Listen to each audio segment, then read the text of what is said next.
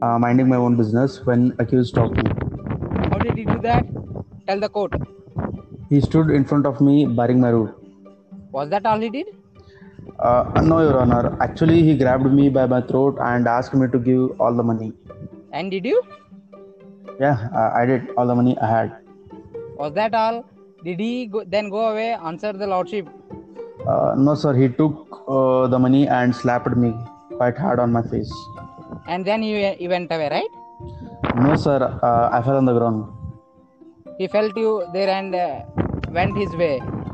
No, sir. He hit me hard in the back, my face. I was bleeding, and I had broken a rib.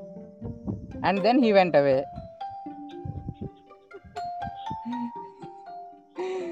Uh, Answer the question. Take your own time.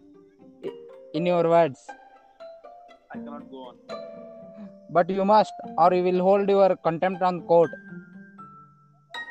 And then, my lord, he called me.